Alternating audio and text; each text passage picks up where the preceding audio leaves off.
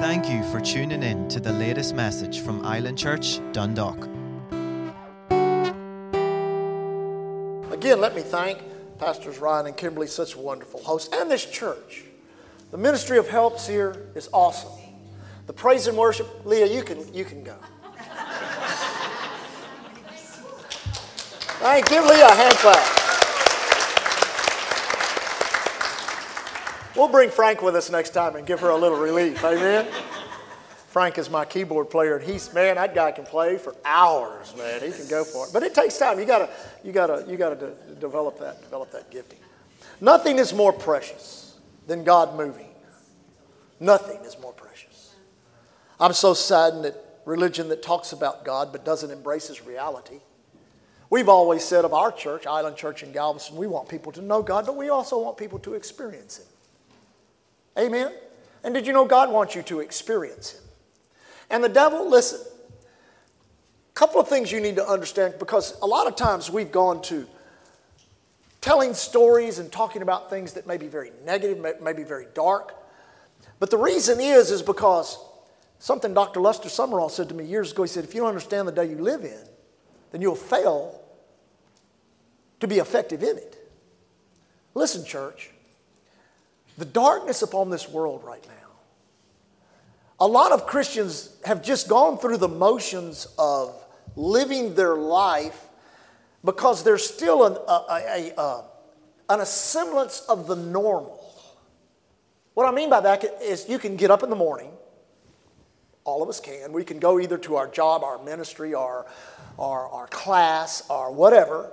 We can put petrol or gasoline in our cars. The restaurants are still open. There's still food in the grocery stores. And every one of us realize and recognize that these things are slowly being depleted.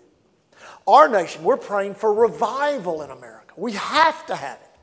We don't just need it. We have to have it. We have to have it. We're crying out. We're praying. Intercessory, all that we're doing for that. But in the midst of that, the moves of God that we have must be protected.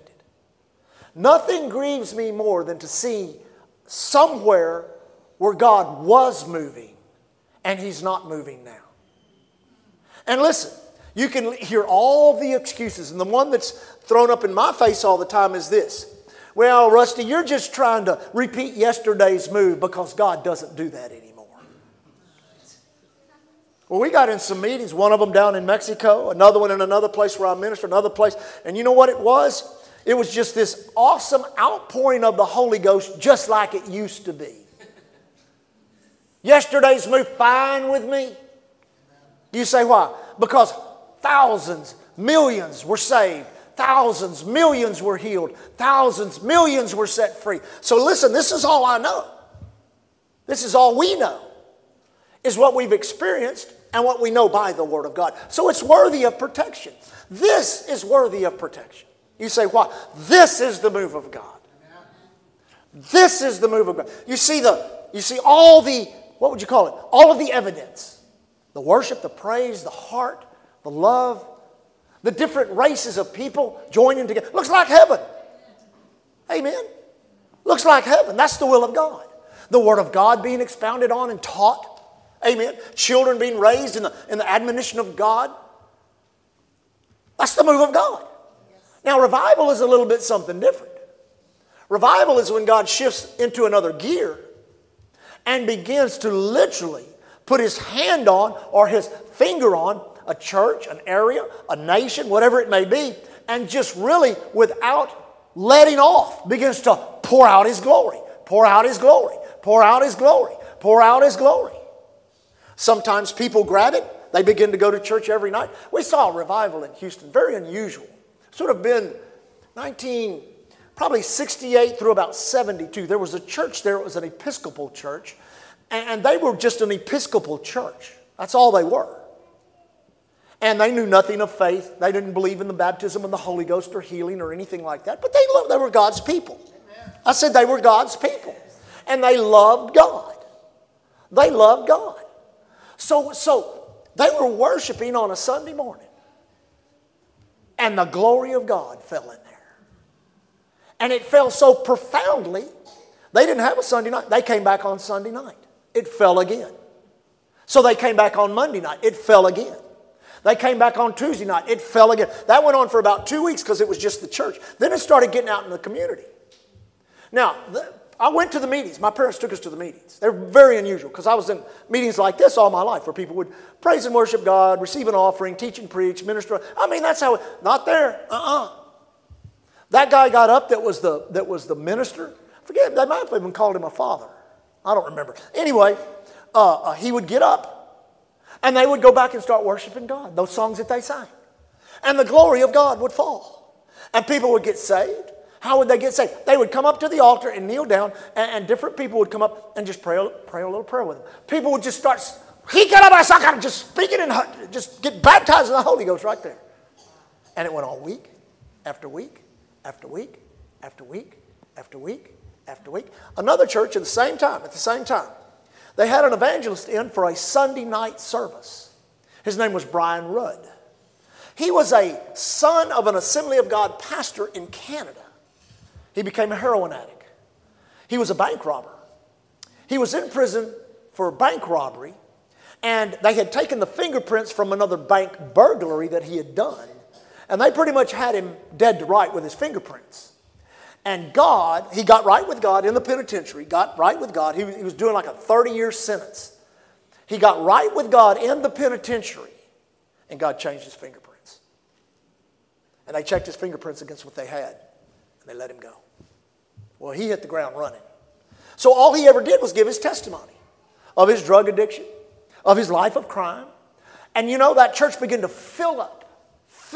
And it filled up with hippies and drug addicts to the point that the revival got so profound that they were leaving 2 and 3 boxes full of drugs and drug paraphernalia on the altar. And my dad, my pops, was a lawyer. He had to negotiate with the narcotics team of the Houston Police Department so they wouldn't arrest anybody, and they'd come in every service and haul those boxes of drugs and drug paraphernalia off. Went on night after night, same message, same service, night after night after night after night, and thousands got saved, and the entire church got offended and left. And now the church today is all those hippies who are millionaires because God gave them business and blessed them. And now Evangelistic Temple is a rich church in Houston, Texas. Revival. Moves of God. It must be protected. And it's protected through our willingness to remain in a place of love. Not only toward our brothers and sisters in Christ, but to the world we're called to. Amen. I pray, people look at some of these leaders in our world that are in the political realm, and I pray one of them gets saved and filled with the Holy Ghost. Wouldn't that be cool? If Emmanuel Macron got saved and filled with the Holy Ghost and got up to speak to his nation, France, and instead of speaking French, he said, start speaking in tongues. Amen? But see, that's not out of the realm of impossibility, because with God, nothing is impossible. We have to prepare ourselves for some outstanding interventions of God in these last days, so that the church can be at peace, so that the church can have comfort, and so the church can get its job done. Now, if you will, turn to Mark chapter 4. Let's begin in Mark chapter 4. We'll teach just for a few moments here this morning. Mark chapter 4. Let me get over there. Now, I think we looked at this one other time. This is called the parable of the sowers. Verse 13, let me read just for a moment. And he said, or Jesus said unto them, know ye not this parable? And how then will you know all parables? Read that in other translations and you'll see that he's basically saying, get this and you'll get the rest of them. You don't get this, you're not going to get anything. Jesus was always revealing the secrets of the kingdom to men. See, the mystery of the kingdom is unveiled in Christ. A lot of people, I've heard denominational preachers and others say, well, it's just a mystery, it's a mystery. Yes, there are things about God that are a mystery. But in reality, he's given us enough information for us to be more than conquerors on the earth. Now, notice this. It says, the sower soweth the word. Everybody say the word. Well, now that's that could be a multiple, how can I say this? A multiple event in your life. You say, what do you mean? Have the word sown, sow the word into your heart, read, study, meditate on the Bible, come to church, have the Word of God taught and preached to you, which is the informational, inspirational level that Jesus talked about when He went about teaching, preaching, and healing, the teaching, information, preaching, inspiration, healing demonstration. Can I get an amen? Amen. Now, in understanding the sower soweth the word, be pliable to have the word sowed to you and through you. What comes to you, you assimilate. Let me put it like this. You digest. You got to digest what you eat. If you don't digest what you eat, you're not going to be healthy. We had a litter of puppies one time that I was going to feed with a cake pan, a big, 10 by 14 inch cake pan. So I put puppy chow in it, and I put warm water on it, got it all soft, and I thought all those dogs would come around and just be real cute and wagging their tails and eating, and they didn't. We had one big male, we named him Brutus, and he took off running. When he smelled that food, he put his nose in the air. He's about a four-week-old Labrador puppy. He put his nose in the air, and he took off. And like they do, those pictures you see where they dive off of a pier or something like that, big stance, he dove and landed right in the middle of that pan full of puppy chow. And there was puppy chow everywhere. It was all over the walls. It was all over. And all those other, 11 other puppies followed suit, and they were just rolling and having the best time and wagging. And every once in a while, one would eat a piece here and there. But for the most part, they didn't eat the food. They got it all over them. Amen. Well, see, church is like that sometimes. You come in and the glory of God moves and the Spirit of God moves, and you can tell you've been in church, you got glory all over you, but it's not really how much glory you get on you, it's how much you get in you that's going to put you over. That's why it pays to have a hearing ear. So the word, two ways. Sow it, have it sown. Sow it, have it sown. Let there be a continual flow of the seed of God in your life, in and out. Amen? And then notice what it says here. It says, and these are they by the wayside, where the word is sown, but when they have heard. Now notice that word heard. It's always been interesting to me that no one's listening in this parable. Everybody's hearing. That means faith is coming to them. But notice this. Satan cometh immediately and taketh away the word that was sown in their hearts. Well, I tell you, you see the real word of God bump up against religion and people get angry. I was preaching up in Dublin at Westland Row, and that was you that went to that up to some of them conferences. Remember that church? The pulpit was like here, and then here's the congregation. But then they had a set of stairs that went up and out the door, and that was the one exit out. So I'm preaching one time, and man, this guy got up and he starts cussing me, and he comes all the way up and all the way up to that and all the way out. And when he shut the door, I hollered, "Be blessed!" Then I turned to the crowd and said, "The Bible says to bless them that curse." Man, the glory of God fell in that place. But my heart went out to that man. I went back to my hotel room thinking about that man. The devil stole the seed from him. Stole it from him. Amen. I trust he got it somewhere else. Amen. But now I want to look at this next one. It says, and these are they likewise, which are sown on stony ground, who when they have heard, there's that word heard again. Who when they have heard, so a spiritual working is going on, the word, immediately receive it with gladness, and have no root in themselves, and so endure for a time. Afterward, when affliction and persecution ariseth for the word's sake, immediately, they are offended. They are violated. They are victimized, or they're caused to stumble or fall from the word. By the word of God. Now, I know many times the fault lays in the ministry. Because we don't expound enough. A lot of times we don't tell the experiences. A lot of times, we don't go into. I've listened to a lot of the big preachers of the last generation tell stories from the pulpit. And then down in the green room, they tell it another way about all the trauma that was connected to it. about what they went through to get to that place where they received from God. And one of them I told one time, I said, why don't you teach us that? We need to know that. We don't need to know you got it. We need to know how you got to it. That's what we need to know.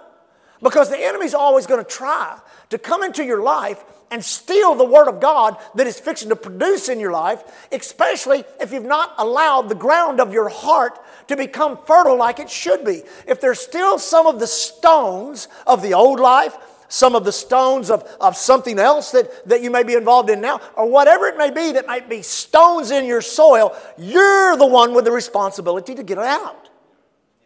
You say, what could a stone be? Anything that hinders growth. Anything that hinders growth. Amen. I've said this about the rapture of the church for years. Before we go up, we're going to have to grow up. We're going to have to grow up.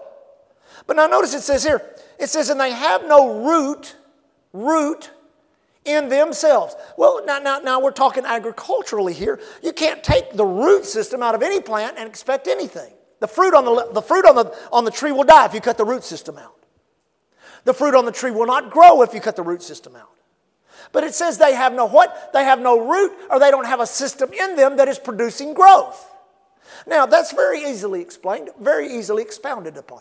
Pastor Jason, Pastor Ron, Brother Josh, both Keith and Sarah, some of you others I know, you can get up, you can teach the Word, and you bring it up out of the garden of your own life. It's the fruit of what you believe in God for, what you've been believing in your heart, confessing with your mouth. I mean, it might not be scripture and verse of what you're going through or what you're doing, but it is the fruit out of my life. At Island Church, Galveston, when I get up on Sunday morning and teach the Word of God, I'm picking out of my garden and I'm giving that fruit to Island Church. Yes, amen? Now, I'm not doing it so they can just sit there and let, good juice run down their face while they eat. Amen. I'm giving them that fruit to eat. To eat. You say, why? If they'll eat it, they'll get the seed of it in it. If they'll hear it, let it digest, begin to act upon it, begin to speak it, then you won't get offended at the Word. So many people get offended at the Word. I've had to explain to people. They come up to me after service, start chewing me out. And I said, no, wait a second, I did that. And you said. I said, wait a second, look over here, let's read this. One time, I had them read the scripture. I said, did I say that? You did say that. I said, who said it first? Amen. No root in themselves. I used to give an illustration in teaching on faith in Bible school about the great gold rush of 1848 in California. And, a lot of people went out there. A lot of people. I mean, the east side of the United States went west. Go west, young man. That was, Horace Greeley, the newspaper editor. Go west, young man. So they went out there and panned for gold. And the majority of all the gold prospectors never got rich. They never got anything. They went out there, they got a pan, and they got a mule, and some provisions to eat while they camped by the river. And they got enough gold nuggets to go into town and to get some feed for the mule and some food for themselves and maybe some more bullets for the gun or whatever they needed. And they lived their life on nuggets and died. 2 families were not satisfied with that. They actually, many of the mining things that helped the United States and other nations really enter into mining came out of that gold rush for these 2 families. They learned how to mine, and they took the top off of a hill and found that main vein of gold. And it changed the destiny and life of those 2 families forever. Forever. But they had to dig it. They had to mine it. See, church is your opportunity to receive some nuggets. To eat the fruit out of Pastor Jason, Pastor Ryan, whoever's teaching. You're eating that fruit. But there's seed in that fruit. There's seed in that fruit the devil don't want you to have. He doesn't want that seed going into the good soil of your heart. He don't want that seed reproducing 30, 60, or 100-fold. He hates it because he knows that the protocol of God is seed time and harvest. And the good soil of the believer's heart doesn't need to be a place of offense on the inside of them, where every time the word challenges your character, you get offended. We'll touch on that more in a minute. It'll help you. Now, with that in mind, go to Mark chapter 11.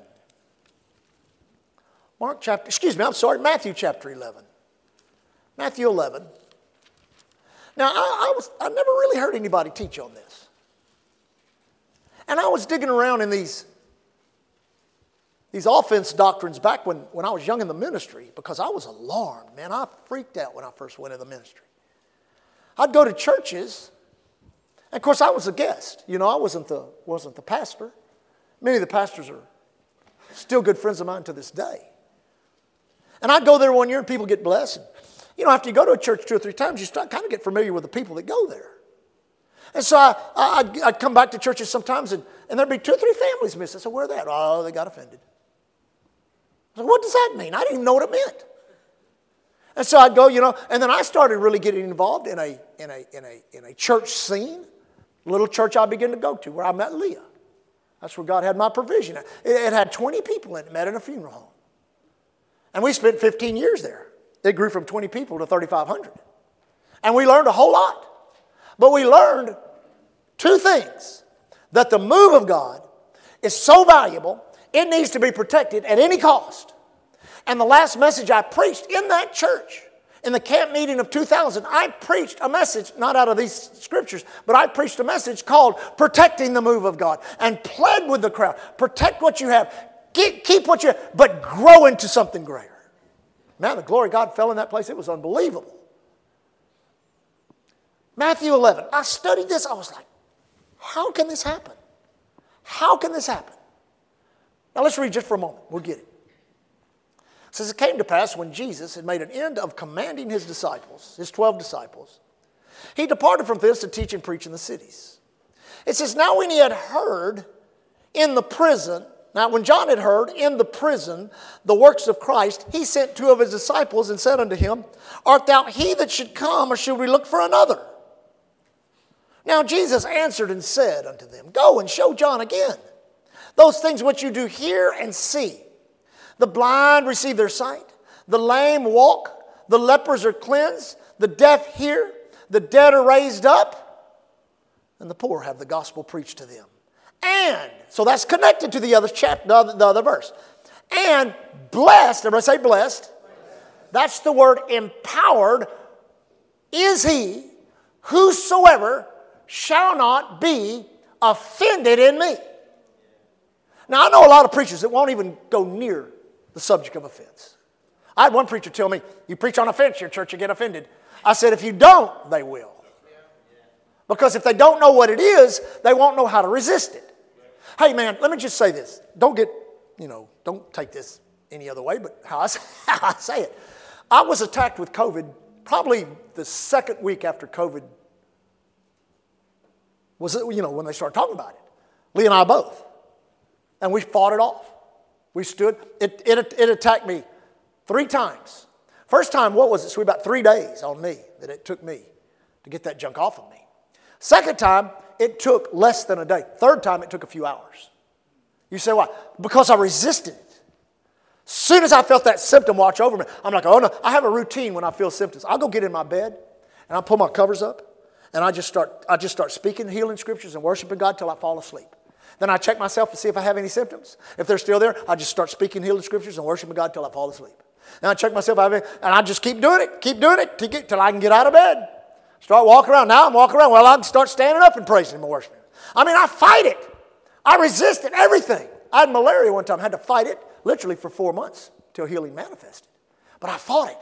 I stayed with it. And I didn't get offended at how God was doing it. Why did you leave me sick for 4 months? Because I was fighting in a fight of faith. Amen. So many, ministers included, get offended at the way God chooses to do things. Now we're talking about John the Baptist. If we had time, we'd go to Matthew chapter 3 and show you why he was of God. He was foretold. This is the one. The voice crying in the wilderness, saying, prepare ye the way of the Lord. Make His path straight. And then the Bible says, then came out to him Jerusalem, Judea, all the region round about. That was and still is the most religious place in the world. So people were coming out of their religion, they were coming out of their tradition, and they were coming to John the Baptist and being baptized in the river and coming up and confessing their sins. Amen? Well, this guy's being used of God. Jesus said of him, of all the prophets that ever lived, there's none greater than John the Baptist. So in reading this scripture, I remember the first time I started studying, when it says, now when John had heard in the prison, I shouted this, John, what are you doing in the prison? What are you doing in the prison? We know what happened to him in the prison. Do you know? He was executed, beheaded. Do you think that's the will of God? God doesn't kill, steal, or destroy. Jesus is actually on the earth, and he's out there saying things like this. I've come that you might have life. I've come that you might have it more abundantly. But now John's in the prison. But now notice this. Notice what he does. Notice this is so interesting. It says, now when John had heard in the prison, the works of Christ, he sent two of the disciples and said unto him, Art thou he that should come, or do we look for another? Now, if I was in jail with John, and John said that to me, you think he's the Christ? You think he's the Messiah? Should we look? I would say, John, you've been preaching to us for 3 years. And when he came on the scene, you pointed to him and said, there he is, the one whose shoes I'm not worthy to tie. I baptize with water, but he shall baptize you with the Holy Ghost and fire. Well, man, you'd have thought revival's on. That's John doing it. Now he's in the prison. Now look very closely at what he's doing. The revelation of he's coming, he's here was his identity in ministry. Now he's questioning, are you he that should come? Or do we look for another? Offense blinds you to the Spirit. Now listen to me. The Holy Ghost in your life will guard your eyes from the natural. Let God be God. Let God do things the way He desires. The greatest deliverance of your life is not a deliverance from some foreign substance. It's the deliverance from the attitude that you have of calling all the shots and you being God. And then when you get yourself in trouble, you want to be bailed out by the God. When it's better just to let God be God and you be a sheep. Everybody say, bah. Well, that takes all the pressure off of you and gives you faith in God. John the Baptist, Jesus identified his condition as being offended. Now, I'll tell you something. I've had so many, there's no way I could tell you of all the wonderful things God's done in my life. But I can't think of one of them that He ever did it the way I thought He would. How, when, where, He just, listen to this. God always does things in your life in such a way that when He's finished, you don't have any question in your mind, that's God. On that journey of faith, that life of faith, your adversary, the devil, wants to do everything he can do to derail you. He don't want you coming to church on Sunday morning. He don't want you coming to any conference. He don't want you reading the Bible. He wants you dead. And his resistance against you in this time in history is the strongest that it's ever been on any Christians on the planet, the face of the earth. Now let me tell you why. 2 reasons. You've got a being, a created being. How many created beings do we have? I was just trying to see if any angels were in here. You that are raising your hand, you're wrong. You're not created. No, you came from the Creator, but you were procreated. Adam and Eve were created. All of the angels were created. Lucifer was created. He's a created being. So he lives in the realm of eternity and has access to the realm of the natural. The natural is very intimidated to spirit beings who live in the realm of eternity if they're under judgment, which they are under judgment because Jesus said when He died on the cross, now is the prince of this world judged. Punishment will be given to him, but now is he judged. Amen? So you've got to understand this guy who's used to never having to deal with time. Time is running out. Clock is ticking. He knows that. He's unleashed hell upon this earth. Secondly, now consider this for a moment. Y'all know very well the demonic theory of evolution. From the goo to the zoo to you. Amen. I like what an old preacher said years ago. He said, that's about as probable as a tornado hitting a junkyard and a 737 popping out, airplane. But I believe in evolution, in reverse. I believe that man stands now, 6,000 years after creation upon the earth, in the greatest position of weakness that he's ever stood. Iniquity has had 6,000 years to mastate like a cancer inside of the human experience. Sin is everywhere. There is such, how can you say this? A dynamic of sin in the world where we have people proclaiming that darkness is light, that good is bad, amen? You name every opposite that you can think of, and the world and the human family has entered into it. We as a species are at our weakest point that we've ever been. And that's when God is going to take the species at his weakest point and do his greatest work in them. Amen?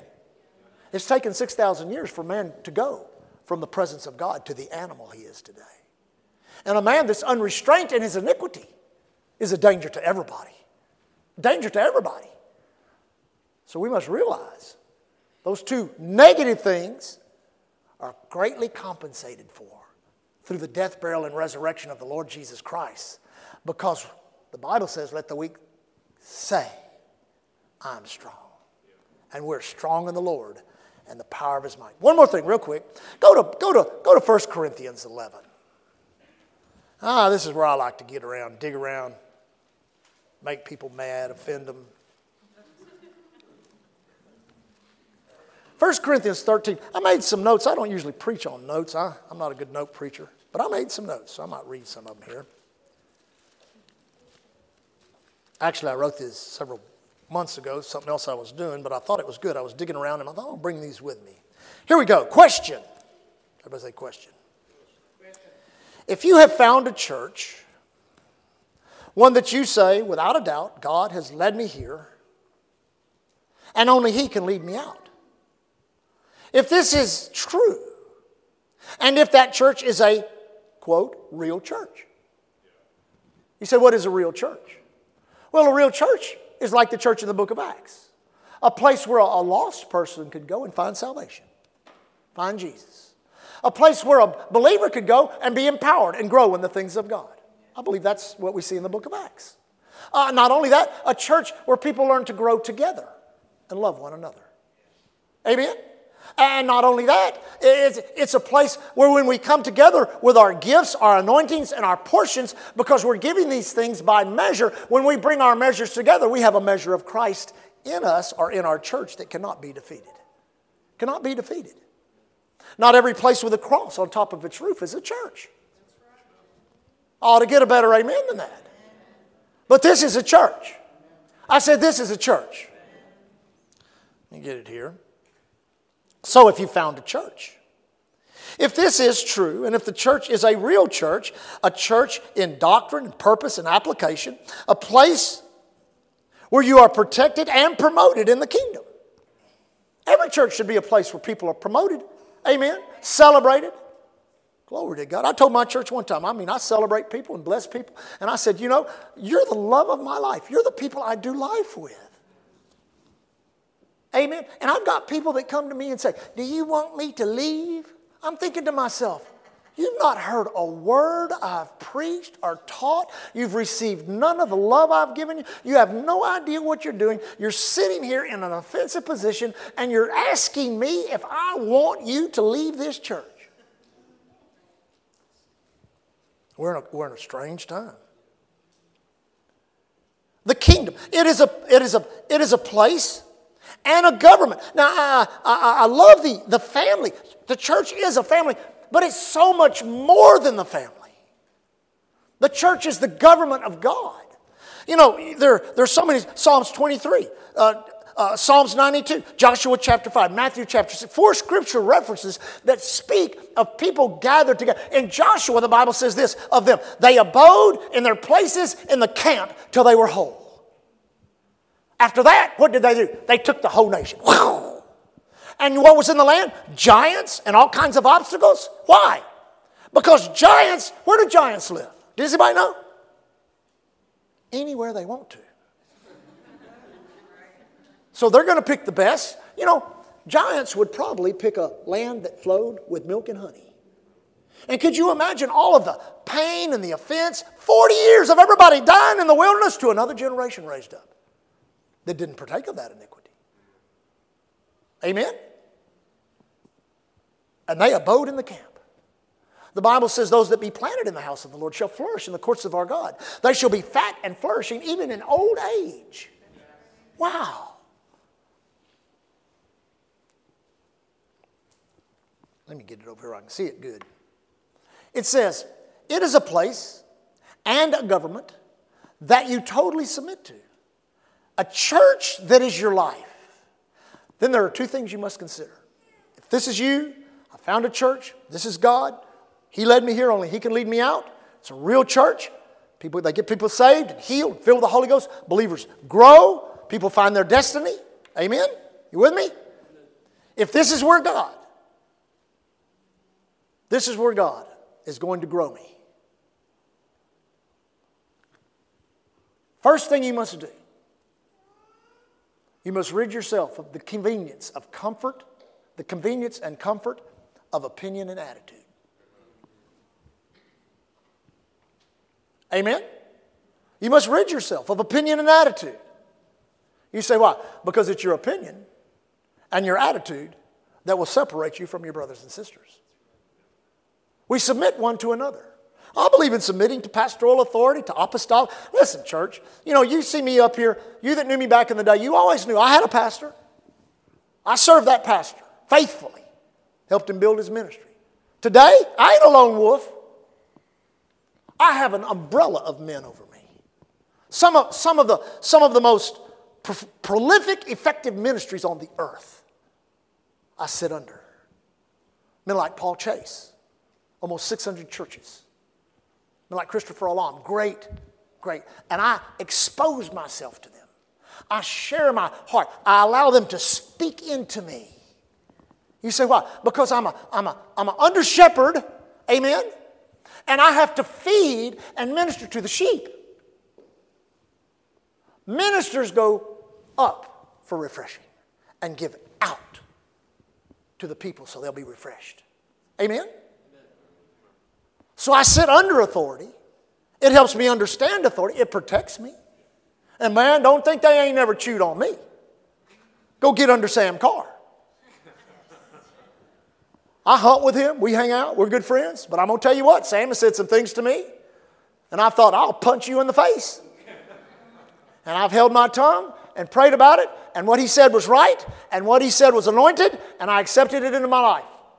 And I've watched minister after minister. I've been a friend of Pastor Sam Carr for over 30-something years. And I know minister after minister say to me, I don't like him. On my worst day, he tried to correct me. Okay.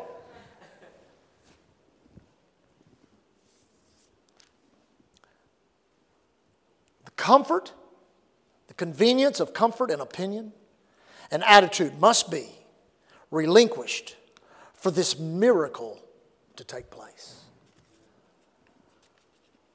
Everything mentioned above has the potential to greatly offend you. You say, what do you mean? Everything I just said above about being in the right church, the right pastor, right anointing, right doctrine, everything, you got to realize there ain't no place to go from here. It's all back. Amen? Now notice. Everything mentioned above has the potential to greatly offend you. How can you say that, Pastor? Well, let me tell you why. John the Baptist, King Saul, I'm naming offended people. King Saul, Samson. Pastor Osteen said he got up and preached on, thought he was preaching on Samson, called him Hercules the whole time.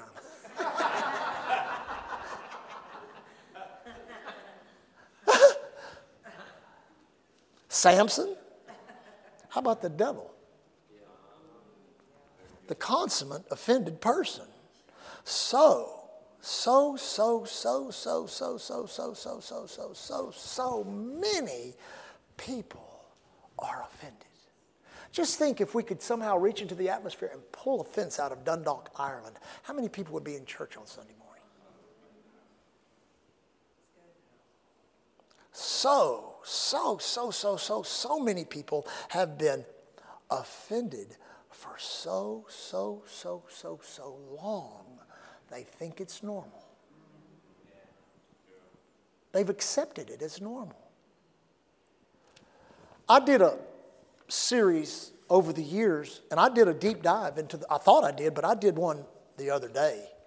I wanted to know because I see the devil raising up his head and trying to separate ministries from one another, trying to separate church members from one another. And I have fought, especially the last 3 months, to keep this unity. Not only in everything that's going on, but in every area, to keep this unity. You say, why? Because the devil's fighting overtime to separate us. Because if we're together, he cannot stop us. The spirit of unity and the bond of peace in a church is the greatest threat to the devil in a city or a nation. So, we know, just a little Bible school lesson here, we know the Old Testament, originally the writings of the Old Testament were written in Hebrew, the Hebrew language, the language of the Jewish people. And we know also that the New Testament, the copy or canon of Scripture we have called the New Testament comes from what's called the classical, not the linear, but the classical Greek, which was also translated from Latin. Amen? But I know people who are Hebrew scholars, Latin scholars, and Greek scholars, and they pretty much agree that the King James Bible is about as close as you can get. Now, amplified, other translations. Always remember when you're studying the Bible, make sure you understand the difference between a translation and a paraphrase. Amen. Translation comes from original text, in which a man has gone into those original texts that the King James came out of and given his own perspective on it. A translator will go into it and actually turn it into a language. Amen. Now, this word offense, now it shows up both in the Old Testament and in the New Testament. It shows up in both places. Now, if we study it in the Greek, let me find it here. There's two words in the Greek, and they both start with a S-K-A-N, and it's S-K-A-N-D-A-L-I-O, scandalizeo, and then there's scandalion. And we get an English word out of that called scandal. A scandal. Now, to break it down in definition, it means to entrap, it means to trip up, it means to entice or to tempt as pertaining to sin. And you know, this is what blew me away, Keith, is right in the middle of that Greek. I was studying a Greek parallel Bible, and it said this, right in the middle. I mean, there's a comma, a dash, a word, then a dash, and a comma. You know what it is? You know what the word is? Apostasy. It's the word apostasy. That offense is apostasy. And what does it say in Thessalonians? That in the last days there'd be a great offense. There'd be a great apostasy, that many would leave the move of God. Many would leave the church. Many would get offended. Well, that's what's happened. We have to wake up. That's what's happened. And listen, there's been some strong believers, people I know that love God, and they've gotten caught up because they didn't protect the move of God on the inside of them, and they picked up either an offense themselves or they picked up someone else's offense. Now listen, this is why you must guard your heart. The Bible says that we should be sincere and without offense, being filled with the fruits of righteousness by Jesus Christ to the glory of God the Father. Now, these three things, now I know there's others, but I've taken three things this morning for time's sake. Offended at the Word. Offended at the way God does things. The third one is the worst. It's at people. We get offended. People are not our problem, they're our purpose. We love, we grow, we do life together. Listen, then we fight and we make up. That's the church hasn't learned that yet. We're learning that at Island Church. We've had people come back to church just broken and humbled, and I'm like, whoa, what happened to you? Well, they grew up. Realized they'd made a mistake. One couple particularly now I'm very excited about because they're going into ministry. I'm just thrilled to death over that. They were healed because we were praying. Apostasy, everybody say apostasy. Let's just believe God that every person in Dundalk, every person in Derry, and every person in Ireland that has been affected by this apostate spirit will be delivered, and offense will leave this nation, and the church will come together in unity. If we don't do that as a small group, how does that ever happen as a large? Amen? Let's see here. An opportunity, an occasion to fall. That which causes, I'm still in the Greek, that which causes to stumble or fall, still in the Greek definition. But I wrote down here, this blew me away. Offense, this is a definition in there. Offense is the sin you justify. You say, what do you mean by that? I don't like that. We're called to walk in love. I've had people come to me and say, I'm offended at so-and-so. I've had people say this to me in my office. I said, have you forgiven them? Well, yes. I said, then why are you talking to me about it? Well, I need to tell you what they did. I said, no, you don't. I said, no, you don't. Well, it could hurt the church. I said, I don't care. The church ain't that fragile. Amen. Church ain't that fragile. It's not my church anyway. It belongs to Jesus. Gets really bad, he can take it up. You can take it up with him. Amen? But that's not true. If you carry an offense, it is a sin. That's right. Amen. No matter how you justify it. I had someone come to me that someone had told a lie to them. And they couldn't get over it. And I said, it may not be that the lie told was so traumatic because it was just a stupid over nothing. But it may be that your reaction to it and unwillingness to forgive it has caused all of this drama. And they're like, amen? Listen, we're called to love one another. People will offend you. Now, this will freak you out. So you get saved, you get born again, you get filled with the Holy Ghost. It's all joy, flowers, and happiness. Then God sets you in a church. And in that church, God has made sure that every person that can rub you the wrong way also attends that church. And they will grate on you. Not only that, He'll bring other people from other countries. They look strange to you and wear funny clothes. And you're kind of like, and you try to drum up some emotion to feel good about them. That doesn't work. Because love is just like faith when it comes to God. It's not an emotion. It's not a feeling. It's something you have to act on without emotion. Well, if I knew if God wanted me to forgive them, I'd feel it. No. If you're in unforgiveness and offense, you're not getting in a communication from God. It's not that God is not speaking you. It's your heart has hardened. That's what it says in Hebrews. It says the deceitfulness of sin will harden you. So we've taken a term out of that when it comes to auditory, and we call people that can't hear what? Hard of hearing. So God's screaming, but you can't hear it. Your hearing is hardened. And there are people that'll just rub you the wrong way. You'll never 100% agree with your pastors. You'll never find another perfect church. So you might as well get into this place and begin to work it and work it and work it and work it so you can become broken and contrite in heart, and God can use you and work through you, and you will not become offended in the last days and miss out what God is doing. Amen? So, how's my time? Well, I don't even know. I got to do this, so let's do it real quick. 1 Corinthians 13. This is our love chapter. Must be read, must be meditated. I was here with a certain minister, very well known, and I'm not going to say who it was, but let me just say this. You guys get to see the finished product.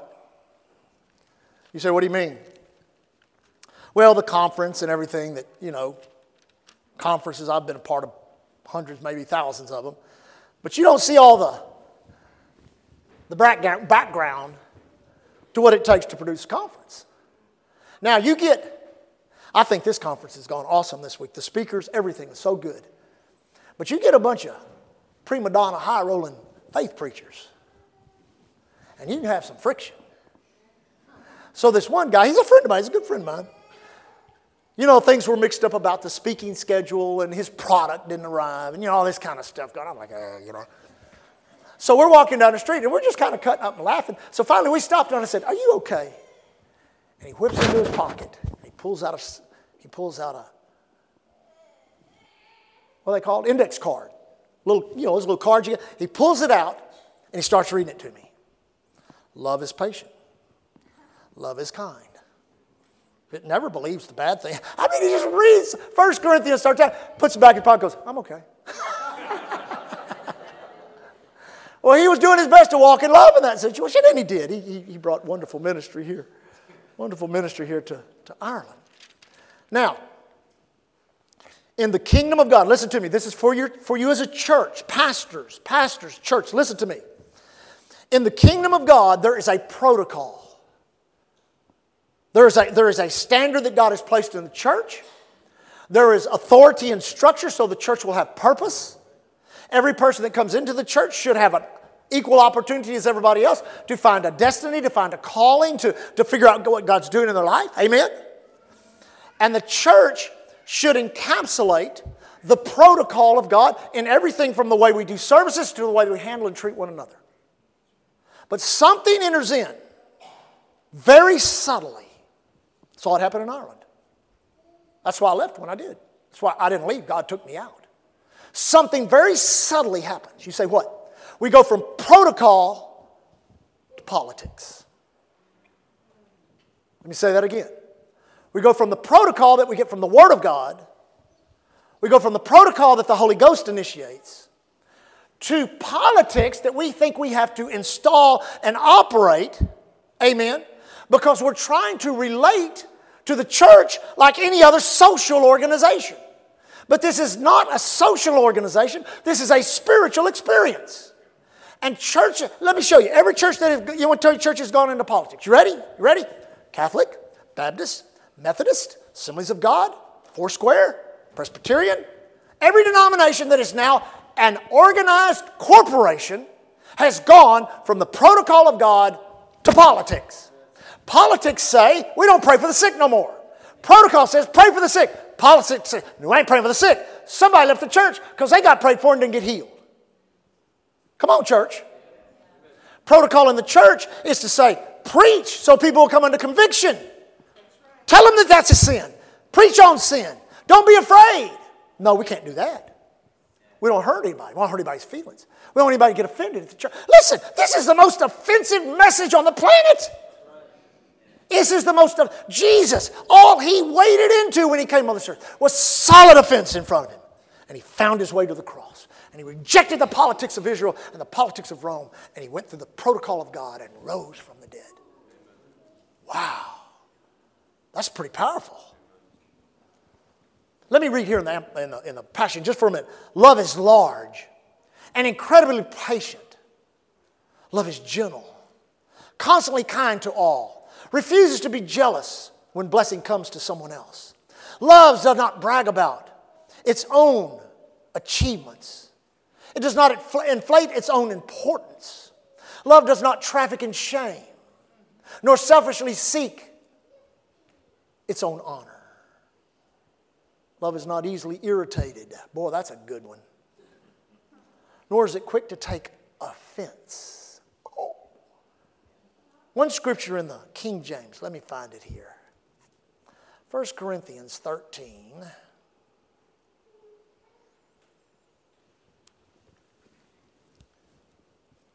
Okay, I'll do that, Lord. How many know what Limburger cheese is? That's pretty nasty. I'm a pretty good cheese fan. You know, I love cheese so much I named my daughter after it. Not really. I named her after a surfer. Amen. Limburger cheese. I heard a story of a guy that liked Limburger cheese. He'd eat it at lunchtime. And he'd eat it in big old pieces. You know, he had one of those big old furry mustaches. And he didn't know, but a little chunk of that Limburger cheese got up under 2, 3, 4 hairs and up in that mustache. And so he had finished the day, and he's walking out of his office, and he goes, man, this office stinks. He gets in his car, cranks it up, and goes, man, this car stinks. He goes home to his wife and family and goes, man, my wife stinks. My family stinks. He goes to church. Pastor stinks. Church stinks. Well, it may not be that everything stinks. It may be something you got caught in your mustache. That you're pulling every other aroma of life into your life over that. So you can't see anything, smell anything other than the angle of that pain or that disappointment or that disillusionment in your life. In the Amplified, I don't have my Amplified, but the Amplified, it talks about love not being, this is where I'm going to conclude, touchy, fretful, or resentful. So this covers us. You say, what do you mean? Touchy is in the present. Lee and I, we've not done many, but we've done a few marriage conferences. Speaking on marriage, talking about marriage. And many times when you do, there are people that have real issues in their marriage. And you'll hit a subject here, a subject there, maybe something they're dealing with, and they'll just start crying. They're so touchy about it. They're so touchy about it. Now, the reason they're touchy is because of the resentment of the past and the fear of a weakness being repeated in their life that caused the pain in the first place. So whatever that subject may be, anytime it's brought up, whoo! And that word touchy doesn't mean like, well, you just touch somebody and they feel you. It means it's like placing a finger on an irritation or a wound. Touchy. Ow, don't touch that. You say something about this or something about and somebody in the congregation, oh, I got a letter from a lady, blew my mind. This is when we were young church. I didn't even know who it was. I didn't know who it was. The letter said, Dear Pastor Rusty, I'm leaving the church. And the reason I'm leaving the church is I'm tired of you telling everybody what I've been doing. I didn't even know who she was. Obviously, it wasn't me telling her that. How many know what I'm talking about?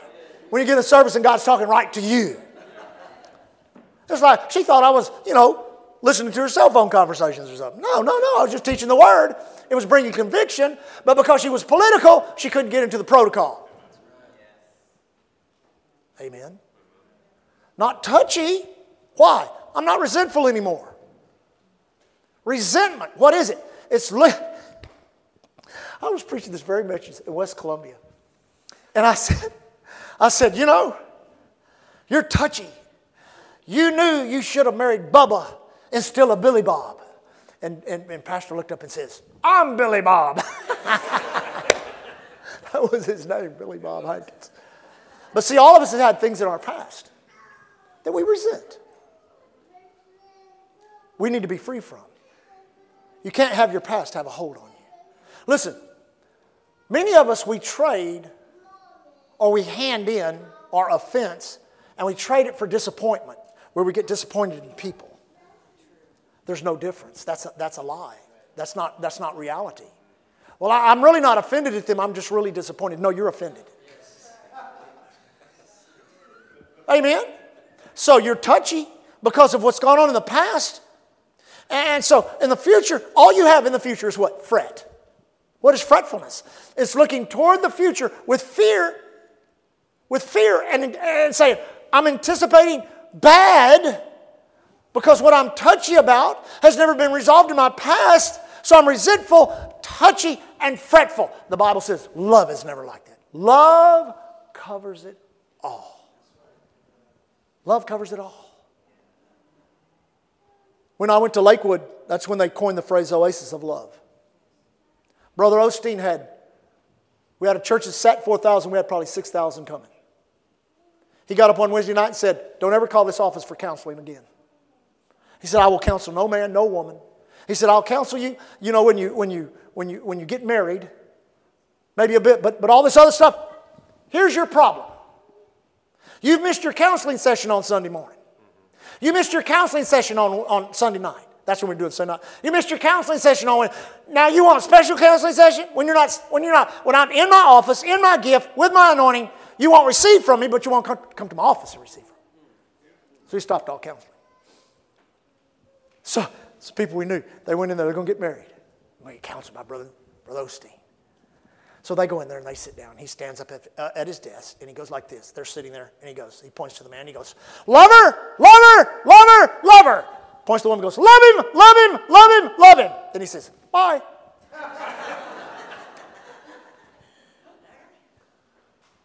Amen?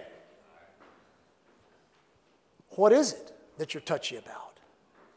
I know a lot that went on in the move of God that you say, well, what's happened? Information of destruction is not necessary. Only information of restoration. Because we are taught in Galatians chapter 6, verse 1. If a brother or sister be found in a fault, that word fault is a very expansive word. It covers offense, it covers just about anything that a brother or sister can fall into. This is what it says. You that are spiritual. And the problem is, we're kind of like dogs. You say, what do you mean? I heard this phrase when I first went into the ministry, and it was this. The army of God is the only army that shoots its wounded. I didn't understand that. I came back to the Lord in 1984. And in 1986 and 87, we had two major ministries fall, and one of them fell and went to prison. And the whole body of Christ got offended. And they talked about the sin, and they talked about all of the filth of it, and they exposed it. Well, the world was doing that, and the church followed suit. In the particular denomination of one of the men, the divorce rate went from about 3% to over 35% in one denomination because they would not forgive the leaders that fell and restore them. And we suffered because of it. We suffered. Lee and I in our ministry, we were just getting going. They didn't want to have meetings back. People didn't want to have meetings like this. Everybody just kind of turned in on themselves. You have to get to the place in your life where you realize and recognize all of us are infected with something that is deadly. You say, what is that? Humanity. When you got saved, you departed from the human family, and you are now part of God's family. The greatest false doctrines of the church is the universal fatherhood of God and the universal brotherhood of men. Do you understand that? Don't get shocked by what I'm fixing to say. That God is the father of all. That's not true. God is the creator of all. But He's only the father of those who have made Jesus Christ their Lord and Savior. And those that have made Jesus Christ as their Lord and Savior have left the human family. Well, if I was teaching on redemption, I'd have you all shouting. You say, why? Because everything that came to you in your human family, all the negative things. You say, well, I'm an alcoholic because Daddy was an alcoholic. I was this. No, you're not in that family no more. I said, you're not in that family no more. It's all been broken. It's all been destroyed. For this reason was the Son of God manifest, that He might destroy the works of the devil. Those works that it's talking about is what is motivated by iniquity. Wow. It's been destroyed. We don't have to live in sin and iniquity. We're not part of that family. We're not part of the human family. We're part of God's family. And then the universal brotherhood. We're all brothers. The Irish, the English, the Russians, the Chinese, the Americans. We're all brothers. No, we're not. There's the human family, and there's God's family. And we have the compassion of God, and the mandate of God, and the assignment of God to go out there and make His family bigger. Because He doesn't like the human family, who He created, dying and going to hell. That's why He provided another family, called His own family, the church, God's family, so that we can go to heaven and live in a little bit of heaven here on the earth. So I love it that John got up and exhorted us today, and that brokenness that's upon him. You have to put an effort out to right yourself with God in such a way that it takes you to another level. All my life, I've had disciplined prayer life, disciplined Bible study, disciplined. And you know, I found out that many times your faith can be transferred from the Word of God into what you're doing. Well, I pray this much and I read this much. Your faith has to be in the Word. Your faith has to be in the Word. So the Word could offend you. One of the most offensive words is teaching on tithing. One of the greatest tithers of the body of Christ. One of the greatest tithers of the body of Christ has renounced tithing. I like what my wife said, that he should give back everything that God's blessed him with because of that. Amen? The baptism of the Holy Ghost with the evidence of speaking in other tongues. Oh my goodness. People freak out over that. You're not one of them tongue talkers. I was telling the story of my friend Danny. Danny was an Irishman down in Dublin. He's gone on to be with the Lord. And he became a heroin addict here in Ireland. And I guess the dope here wasn't as available, so he went to England to Piccadilly Circus because that's where all the junkies live and that's where you can get the good dope. And he was a junkie over there for years and got saved and delivered and filled with the Holy Ghost and called to preach. So I met him up in Dublin. Had a little church of about 25 people, and he'd always come to me in conferences. You know, it'd be hundreds or thousands of people. He said, "Oh, brother, you'd never come to my church." I said, "Yes, I would." He said, "No, you'd never come." I said, "Yes." So finally I did. I went to his church. So we were, you know how you guys fellowship afterwards, and we'd sit around and drink a tea. And he says, "You know, God delivered me, great deliverance in my life." He said, "But you know what?" He said, "I come home and my sweet mother, she said to me, Danny, it would be better if you be on the heroin than taken up with them tongue talkers." Amen? When people first begin to get born again, when we begin to come over here, many of the people experienced great rejection from their families. Why? Because God is the father of another family, not the human family. He's the creator of the human family. But the human family fell. Now he has a new family, and that's us. The communion ordinance, as taught to us by the Apostle Paul in Corinthians chapter 11, speaks of judging yourself, lest you be judged of God. My greatest tool of life and ministry is not my prayer life, my study, but my ability to judge myself, which I have done very critically for the past 40 years almost. But this is what it does. Judging yourself. We've become so adept at judging the one on the right, the one on the left, the one in front, the one in back.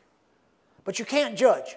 Because judgment, that's what the Bible says, judge not. Over and over, Jesus said, judge not, lest ye be judged. So anybody that sins against you, anybody that does anything to you like that, you cannot judge them. You say, why? Because if you judge them, then you partake of it.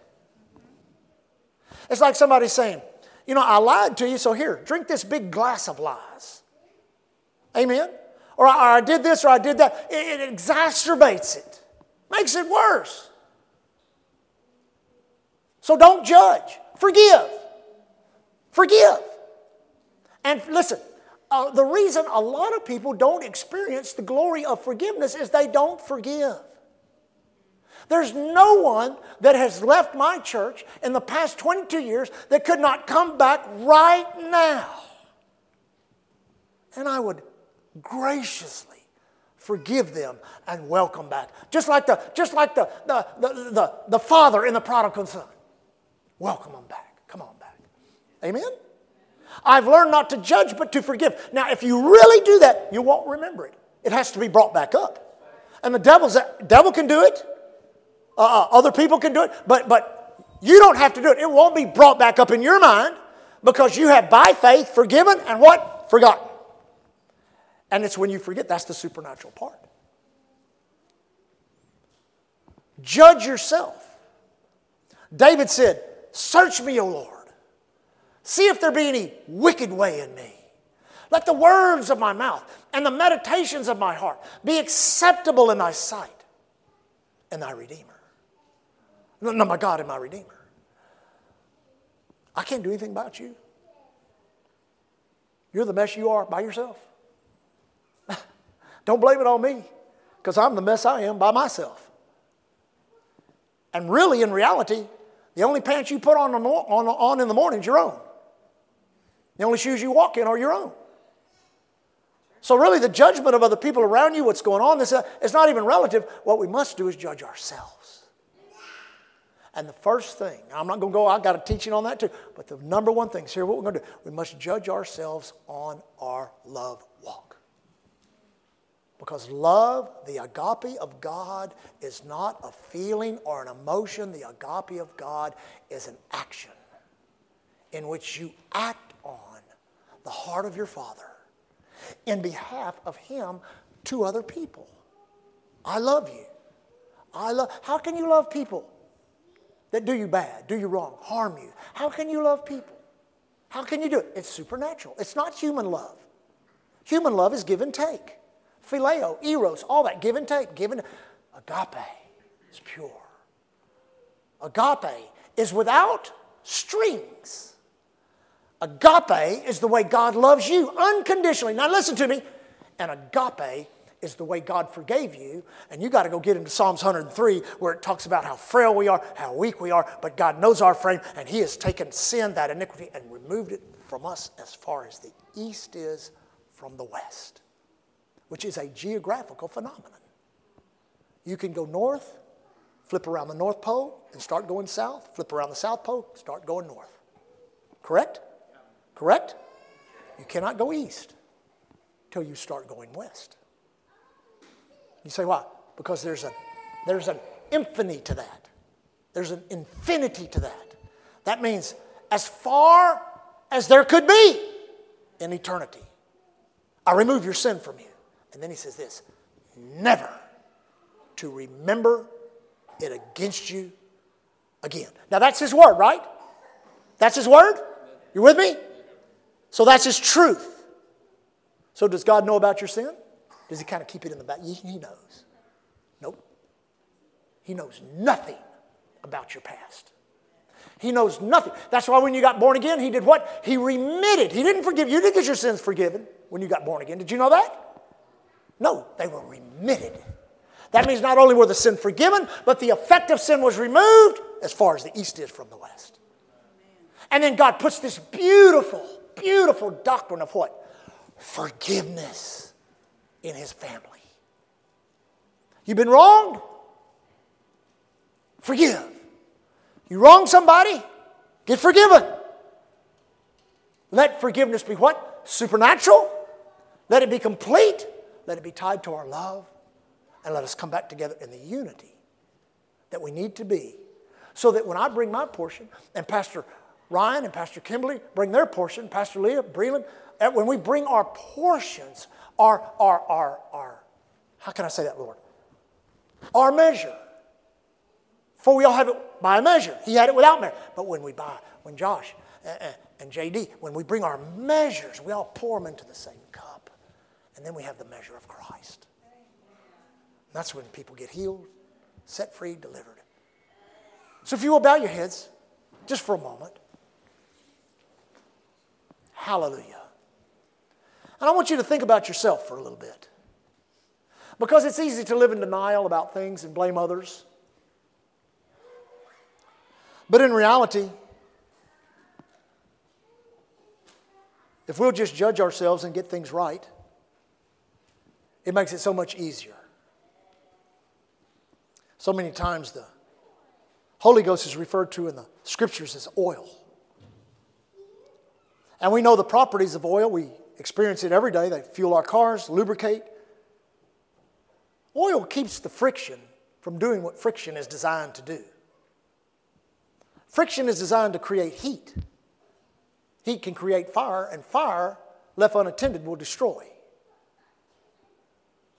So judge yourself. Are you offended at anybody? Are you offended at the Word? Maybe some demand the Word has put upon you. You think, I can't do that. Or maybe God's working on your character right now. Is there people that you may have needed to forgive, but you've not done it yet? Or maybe someone you need to go to and ask for forgiveness that you've not done yet. And you sit around thinking, well, whenever they, maybe they'll initiate it, maybe they'll make a step to me. They never will. If you know to do it, you have to do it. Let me say that again. If you know to get right with somebody, if you know to forgive somebody, or if you know to go seek forgiveness from somebody, that's God telling you to do it. That's God telling you to do it. Some of you may say, well, I've really been wronged by someone and they're dead and gone. That don't mean you can't forgive them. You can release that. You can let that go. And I know this is 2023. Lord have mercy. People have been abused. There's been bad families. People have come from negative situations in nations where there's been such trauma and pain and hurt. And God is wanting not just to heal our hearts, but make us whole. Make our hearts whole. Years ago, Pastor John Osteen told us a story. Said when he was in the Philippine Islands, he watched them catch a monkey. They caught the monkey to eat it. He said what they did is they had a little nut that grew on a tree around there that monkey just loved. Those monkeys would be eating those nuts in those trees all day long. So those Philippine people down there, they would take a particular bottle and they'd drop one of those nuts down in that bottle, and that monkey would reach his hand in there and grab that nut. But that bottle was so heavy, when somebody would come and approach him, he couldn't run off, but he wouldn't let go of that nut. If he'd let go of that nut, he wouldn't get eaten. If he'd let go of that nut, he wouldn't get captured. He wouldn't let go of that nut. Just hung on, and all you got to do is they'd just run up to him, hit him with a stick. Take him in, skin him. If they'd have just let go of that nut. Now, offense, pain, all that kind of stuff, just being it could be like that nut in the bottle. And you're trying to either run from the devil or walk with God, whatever you're trying to do, and there's this weight, and you're like, what's this weight? Well, it may be something you're not let go of yet. We dealt with so much depression, so much pain and hurt in this nation when we first came. But that's been lifted off of this nation. And this nation, when we came years ago, it was not under the favor of the spout where the glory comes. It is now. And God is moving. And it's worth it to protect personal revival, corporate revival, citywide revival, and revival in a nation. It's worth it. You say, well, we're believing God for revival in a nation. It's not that we don't have it. We have it in seed form. That's what I told Leah when I married her. I said, you're getting a rich, handsome preacher that's going to treat you with, give you all the luxury. And I said, but the problem is, Leah, you're getting him in seed form. Judge your heart right now. Take a moment. Ask the Lord to search you. See if there be any wicked way in me. And I'm not going to have anybody come stand up here. I don't want anybody to have an occasion to think anything about anybody else. But while every head is bowed and every eye is closed, we ask people to bow their heads in reverence to the Lord and His presence in this building. And then we ask people to close their eyes so that they can respect people around them, so they can make a private decision in a corporate setting. You say, Pastor Rusty, there is some things in me that I've been disillusioned, disappointed, and maybe even offended over. And I recognize and realize this morning that I don't need to carry that anymore. I'm like that monkey that put his hand in that jar, and I can't get that thing loose from me. Well, thank God you came to church this morning, because that's going to come off of you this morning. But my request of you is for a response of a quick lifting and putting down of your hand. That's all you have to do. Just lift it up, put it down. Lift it up. Say, that's me, Pastor. I've got some things I got to get rid of. I got to let go of. Several have already raised their hand. Anyone else, if that's you, say, that's me. Just put your hand up, put it down real quick. Many hands, many hands. So everybody look this way and lift your hands. I'm going to pray. Father, with all the faith you've put in me by your word, the office that I walk in and the office that I'm walking into, the authority of those offices, the power of the name of Jesus, the power of the Word of God, the power of the Holy Ghost. Thank you, Father, it's in this room right now. This very room is saturated with your Word. And in your Word there is creative power and ability. I lost count of the hands, Lord. You saw every heart. You saw every person's willingness to let go of something so that they can pick something else up. So I take authority in the name of Jesus. In Island Church, Dundalk, and in Island Church, Derry, over offense the spirit of offense, deception, and the apostate spirit prevalent upon the earth now, we resist and declare defeated in these churches in this nation. Father, I join with everyone that lifted their hand, that as they lifted that hand, something was loosed in them. They're able to forgive, they're able to seek forgiveness, and they're able to forget and walk on. That what they're touchy about is being healed, they'll no longer be resentful, and the future is bright and beautiful for them. Devil, get your hands off God's property. You have no business in the church. You have no business in the move of God in Ireland. We have declared and demonstrated your defeat for 35 years in this nation, and we're not letting up. We're pressing in even more. You'll not steal the people. You'll not steal our health. You'll not steal our wealth. You'll not steal our joy. You'll not steal our peace. You'll not steal our family. Hallelujah. Thank you, Lord Jesus. Now, Father, we ask you for the spirit of unity and the bond of peace. And Lord, as you spoke in my heart to pray this prayer, I'm going to pray it. And I fully expect to receive. I believe I receive. I pray over every offended heart in this city that sat under my ministry, that sat under the ministry of such wonderful pastors, so close to my heart, Pastors Hassan and Lucy Boyle, who I love so much. During that time, during the beginning and the founding stages of Island Church, or during any other time in the future, I thank you, Lord, that you put an awareness in us and that we become the people that restore. I pray that every person in this congregation in the next couple of weeks will run into somebody that they know, that they went to church with, that they worshiped God with, that they stood shoulder to shoulder with in corporate faith, that they were in conferences with us. But today, the devil has stolen their heart. We say in the name of Jesus, you let them go, and we call them back into their church. Into their church. Into their church.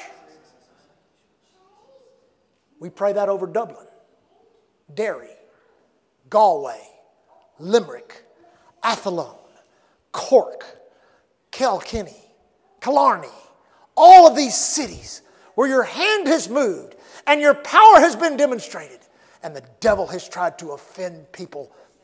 I thank you, Father, that this, in the next 2 weeks it'll begin, and all through the summer, one here, one there, a family here, a group there, will return to their place of safety, their place in the camp.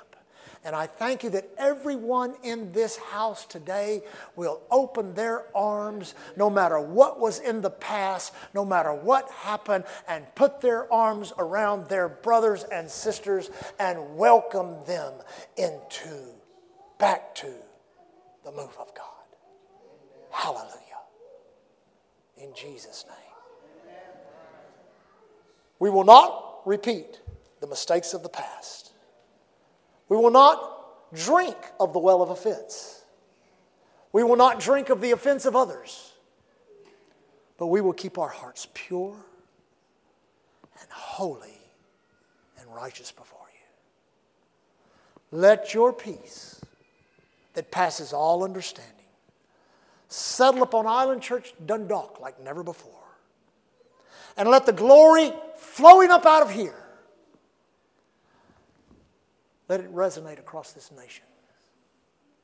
Not to repeat the glory of yesterday, but to walk into and experience and drink of the glory of today and that which is coming. In Jesus' name we ask. And everyone says? Amen. Amen. Praise God. Again, let me thank you guys. Give the Lord a hand clap. Amen. Hallelujah. Well, this was a good trip. Hallelujah. Glad we came. Glad you came. Take what God has said this week. Now, let me say this. I know that y'all have a solid media ministry here, and I'm sure all the messages and stuff will be up on your website. Don't just excuse me if I linger a bit, but I am a teacher. Don't just listen to a message and say, well, that was good, and then 3 or 4 weeks later you think, I wonder what that was about. Personally, when you meet people, you shake your hand. Hi, I'm Ryan Penn. Hi, I'm Rusty Martin. We shake hands. So that happened years ago, and we were introduced. There was an introduction. I was introduced to John Holloway. Others I was so we could have left it at that. There's been a lot of people I introduced to, and that's all there ever was to it.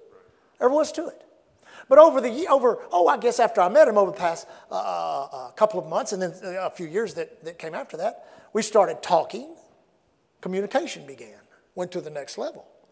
And see, after the first initial, hi, I'm Ryan Penn, hi, I'm Rusty Martin. After that first initial one, that introduction, communication began. Out of that communication came fellowship. Fellowship. And so I'll communicate with people from time to time. The next thing they know, they want a fellowship. So I say, well, come on, fellowship with me. Sure. Well, you got to get up at 3 o'clock in the morning. We can sit in the wet rice field and shoot at ducks and stuff like that. But we fellowshipped. Amen? And out of fellowship came a relationship with Ryan and I. And out of that relationship has come a covenant. You say, what is that covenant? Well, it's not that we've cut some special covenant between ourselves. That's not it. It's that we've both stepped up under the covenant of the Lord Jesus Christ and stepped into the protocol of the kingdom so that we may be to one another what we're supposed to be. You get that? See, the devil, he hates that. That's called unity. But see, now with the Word, that's why people get offended at the Word. When I teach you Mark 11:23, you're shaking hands with whosoever shall say to this mountain, be thou removed, should be cast in the sea, shall not doubt in the heart, but believe those things which they say shall come to pass. They'll have whatsoever they have. You're introduced. Now what you going to do? Why don't you go back and read it again? And next thing you know, you'll find yourself fellowshipping in the Word, meditating on that Scripture. Next thing you know, you'll have a relationship with that Word. It'll be in your heart. And next thing you know, the reality of that covenant will manifest in your life. Why? Because you were introduced, went into fellowship, relationship, covenant. Well, that's a good marriage seminar. Keith and Sarah, amen? Give your pastor a big hand clap. We love you. God bless you. Keep us in prayer. Hallelujah.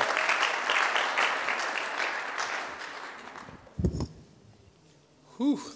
I don't think I'm going to add anything on top of that.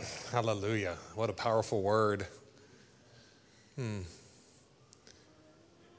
Those that have ears to hear what the Spirit of the Lord is having to say to His church.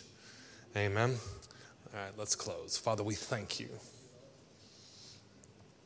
Father, we thank you, Lord. We glorify you. We magnify you, Lord. We thank you, Lord, for words in season. Lord, may your word be sown into our hearts. May it produce solid roots to where it can produce a harvest, Lord, fruit, Lord, that we can begin to feed the people around us, Lord. We thank you, Lord. We thank you, Lord. We thank you, Lord, for it. We thank you, Lord, for the provision of your word as we always stand on Psalms 91. That there shall no evil befall us in this house. No evil befall us. There shall any plague come to our dwelling place, Lord. For you give your angels charge over us to keep us in all of our ways. Lord, the angels, they bear us up in their hands lest we dash our foot against a stone. We're protected in anything and everything that we're doing. Why? Because we're people that dwell in the secret place of the Most High. We're abiding. We don't come in and out. We abide with you in everything that we do. Lord, we thank you, Lord, for this next week as it comes, Lord, for the righteous labor of our hands. Lord, we thank you, Lord, we're protected. Lord, we thank you, Lord, that we're a blessing to the places that we are employed at. They're blessed just because we show up. Lord, we ask those places to be our ministry opportunity to each and every one of us, Lord. Give us someone to speak to. Give us someone to lay hands on. Give us someone to reveal you to. Lord, may we be an absolute terror, a problem for the adversary this week. May we be a miracle in somebody's life. We thank you for this church. We thank you for the foundation that's laid, the things you're building on top of it. Lord, what you're doing. And each and every one of us and us corporately, Lord, we thank you. We thank you so much for this church. We thank you for all these people, this family you've gathered together. Lord, it is an absolute privilege, it's an honor to be able to serve with them. We love them. We walk out here in faith and love towards you, loving one another. Thank you, Lord, for the ambassadors of Christ you've called each and every one of us to be. Thanking you, Lord, here at Island Church. We are covered by the blood. We're empowered by your word, and we're anointed by the Holy Ghost. Amen. Hallelujah. We are so glad you could join us for our latest message. We are located right in the center of the town, and we would love for you to call in and see us. Details are on our website at islandchurchdundalk.ie.